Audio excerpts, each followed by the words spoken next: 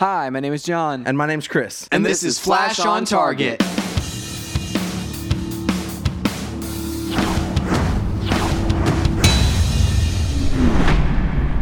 Hey everybody, welcome to Flash on Target. We are your hosts. You can find us online at stayontargetpodcast.com. That's right, John. This year we're doing things a little differently for for our main podcasts. What we're going to do is we're going to have basically segments to our television episode reviews. And so this is going to be all spoilery. So if you don't want to hear spoilers for the season premiere of Flash or Arrow, you can turn it off now.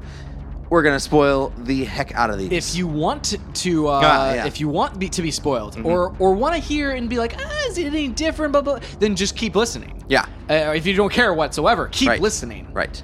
So we're just gonna launch right in with Flash. All right. So the first thing we're gonna talk about, John. What were our favorite parts of Flash this year? Oh, dude. My favorite parts obviously were the emotion. Like I love the relationships that we have going on. And honestly, in this particular episode, before the first break, so before the first commercial break, that was some of the coolest television. Because you had this big cliffhanger at the end of last year, right? Yeah, refresh me on the cliffhanger from last year, because I did not remember it at all. So the cliffhanger from last year was we had just taken care of Harrison Wells, right? But there was still the singularity problem that was created above Central City, and so it was just going to swallow the entire Earth and end all life whatsoever, because Barry had been tricked by Harrison Wells and essentially did everything that Harrison Wells planned on and wanted to, and was about to end the world with the singularity. Okay, that's not how the show started, though. The show started with Captain Cold and Heat Wave. Yep. What was going on there? Yeah. So that was my big question, was like we left on this big cliffhanger, and I was like, oh my gosh, I was so keyed up to see him fight, like to run in the singularity, because that's where we ended the season last season. But it didn't start that way. It started with like this really mundane kind of average takedown of a couple of criminals. Okay, where does that fit in the timeline? Because that was Firestorm, who came in and saved him, and he's supposedly dead. Yeah, so it didn't take place anywhere in the timeline. Because it all took place, the way I understood it was it took place in Barry's imagination, because it ended with him standing there looking around in this really cheesy moment where every single one of his friends comes up and congratulates him and says, hey, you did such a good job, you're doing so good, you should do this on your own. And then Harrison Wells shows up, who we know is evil and also dead, and he says, yeah, it's almost like you can do this by yourself, and he stands up and he comes for Barry, and then it's over. See, I'd separated those two whenever I was watching it. I thought the Captain Cold Heatwave thing was separate from him staying there in Star Labs. So, okay, that makes more sense now. All right, so yes, that makes a lot more sense. It's interesting, like, because the actor for Harrison Wells, like, he has signed on for this entire season, and so it's like it's gonna be interesting to see how they piece him into every episode. So this episode, he was in on the flash drive, like in that thing, which I thought was a really cool twist. Would you think that's? I think that's from the future. You think it's from the future? Based on what happened at or an alternate timeline.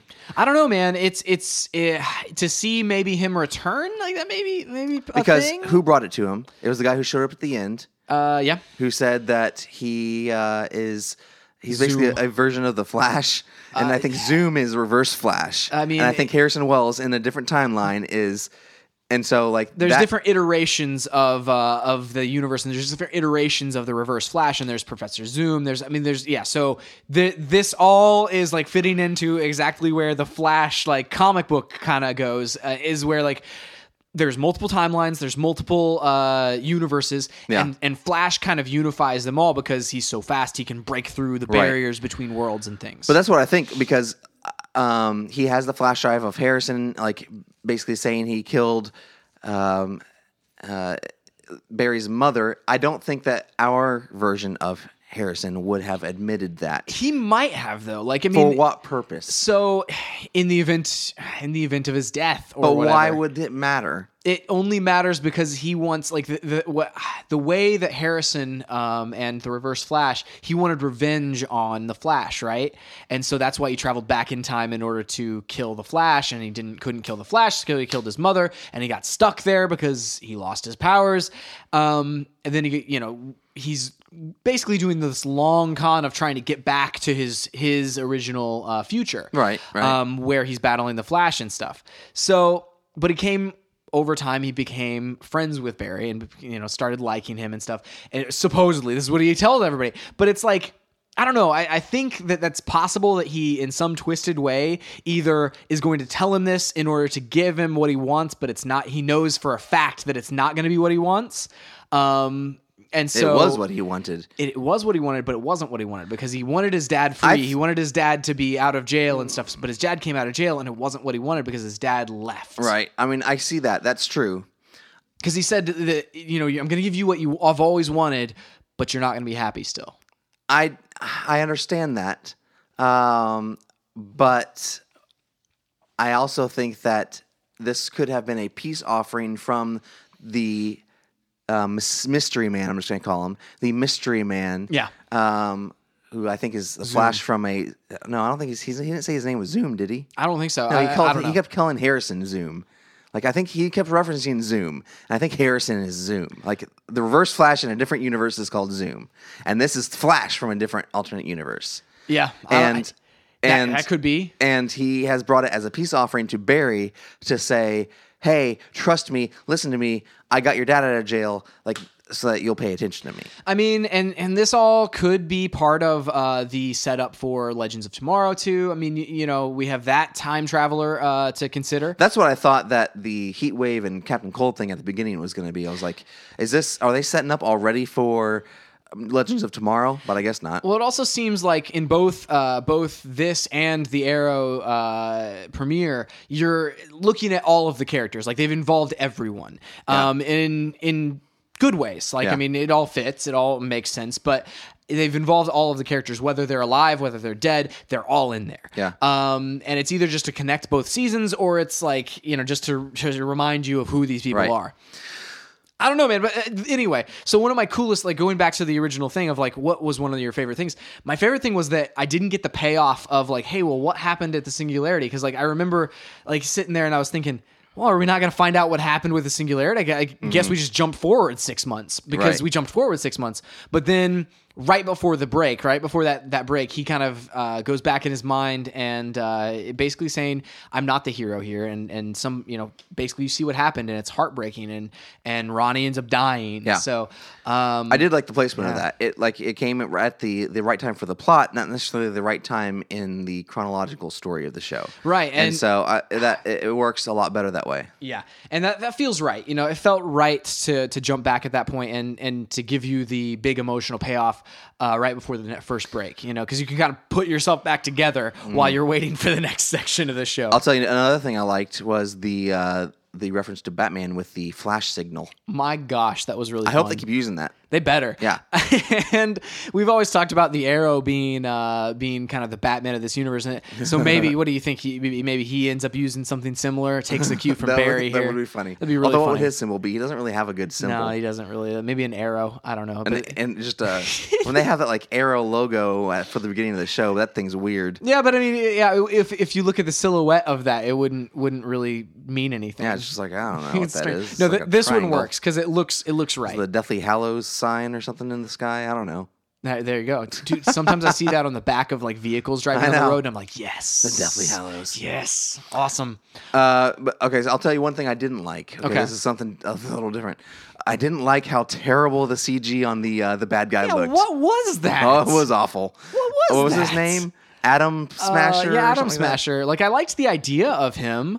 The idea is great. Yeah, it was awesome. The implementation, not so great. Like, I just don't understand why you would go that route with the first episode of the season. It was so cartoony. Like, the CG on this show has always been really good. Like, you think about... Most of the time. Yeah, most of the time. Okay. Let's just put that stipulation. But, like, Gorilla Grodd last year was really good. Oh, yeah. And, like, I mean, there's a bunch of times it's been really good. And a lot of times they're able to mask it by making it really dark, really smoky, or something like that. They're able to basically get away with this more. This guy was fighting in sunlight. Yeah, we were in broad daylight here, and he was doing this weird growing thing that looked terrible. Yeah, dude. I mean, my thing is, like, you had...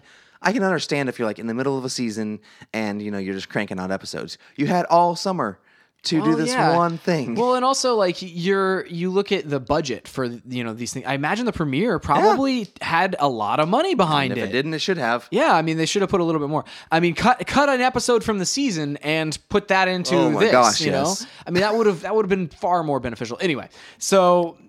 Yes, you're right. That was really weird. Just hokey. Yeah, and every time we would go to fight him, I kind of would like.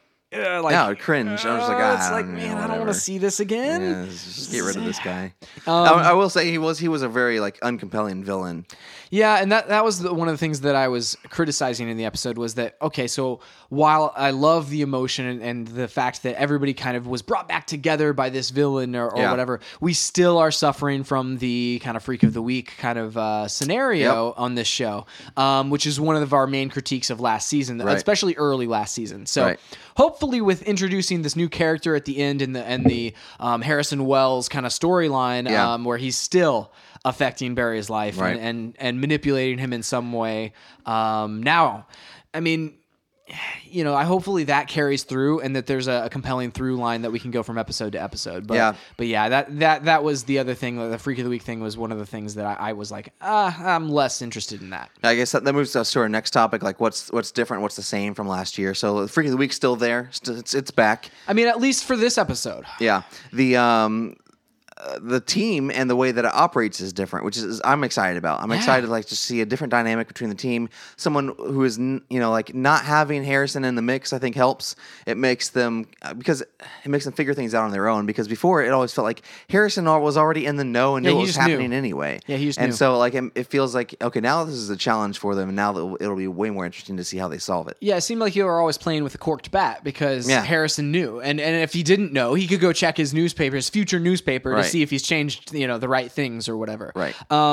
So I did like having Iris on the team. I liked that Iris actually is standing up for herself and is like in the mix now, versus last season where her character felt oddly misused. Like oddly, she was just out of the loop. She was, whenever she was in the loop, that they would have her react strangely to things. Like she just wasn't ever consistent. And so it was nice to see an episode where she was in the mix, she was consistent. With the way we saw her at the end of last season, and to see a little bit more of her and Joe interacting. And that was nice.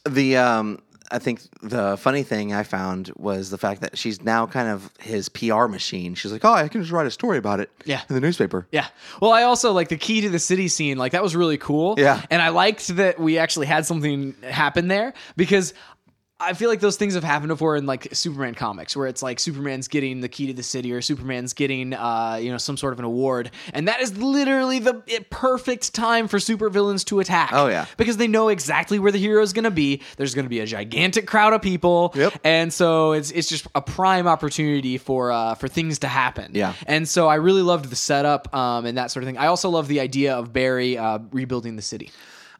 Yeah, and I think the biggest difference between this and last season is going to be what's Barry's motivation for doing what he's doing. Correct. Because last season it was always, I want to either A, save my mom, or B, get my dad out of prison. One of those has been taken care of. And so it's like, okay, well, now what is his motivation for doing what he does? And I don't know. I guess we'll just have to wait and see. Yeah, and part of this episode, we had the motivation of like making amends for tearing apart the city, and so he's trying to rebuild it one coffee shop at a time. Yeah, which is awesome. Yeah, which is great. And I think that if they continue with that, that's strong enough. But then again, I really want this underlying mystery to go from episode to episode. Yeah.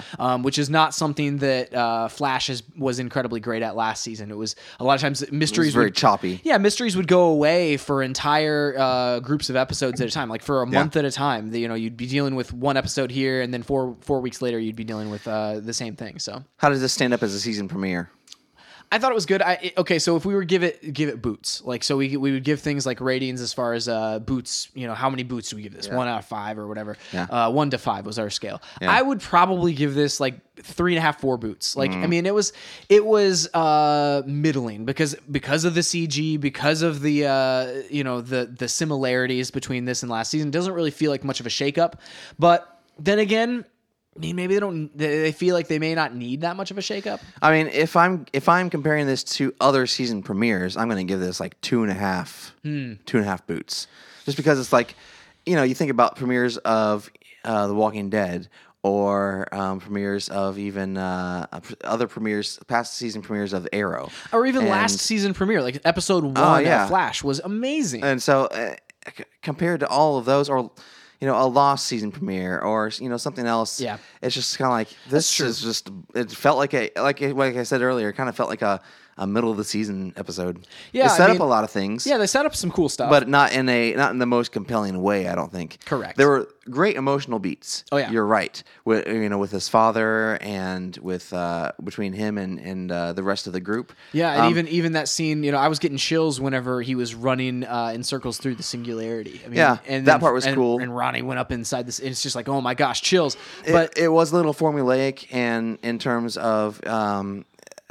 How they set up him kind of rejecting the team, and you're like, he's going to figure out he needs the team. He's done like that was a plot that we kind of experienced, I think, at least twice last season. Yeah, where he'd be like, I don't need the team. Like, oh yeah, I don't want to get anybody hurt. No. Yeah, I mean, and while push everyone away. While that's true to character, there pulling Oliver Queen. Yeah, there is a point where those types of plot lines that while this character may react this way, characters change, and people, actual human beings, change over time, and so we want to see them change, and so him to have this argument with himself again about the same sort of thing, right? Maybe. But this is kind of the first time that he's actually lost a team member other than Cisco, which he went back in time and changed. But here's the other thing too. Who really thinks that Firestorm's gone for good? Oh, I mean, you know that he's not, because he's going to be on Legends of Tomorrow. Yeah, right. That just ruins the whole thing, John. I know. But then again, it's like, how do you bring him back? And obviously, I don't know if I care now. No. But so the doctor, his counterpart, the person who combines to make Firestorm, right? Yeah. He's going to be on Legends of Tomorrow, so at some point we're going to be saying goodbye to his character. I'm okay with that. I'm okay with saying goodbye to his character and saying goodbye to Captain Cold and Heatwave on Flash. Yeah. I mean, I feel like those two villains, while they're compelling, they have kind of cannibalized the Flash villain lineup, and I feel like we just need fresh faces and more villains that don't just get killed or something. Yeah. Well, I mean, in this one also, we suffered from that too. We killed the villain. Right. And that was this whole situation, that whole setup to trapping him and killing him. That really was strange to me. Well, it's different than what the Flash has done before. That's more like Arrow kind of stuff. Right. And I'm totally on board with Arrow killing everyone. Yeah. But I felt less okay with it this time. Yeah. Like where literally he baited him, and then he chased him, and he trapped him, and then he killed him. There was no cure. It was just like, well, sorry. Yeah, and honestly, this dude was being forced to do this, basically. So it's like, you really maybe killed an ally. Did we find out?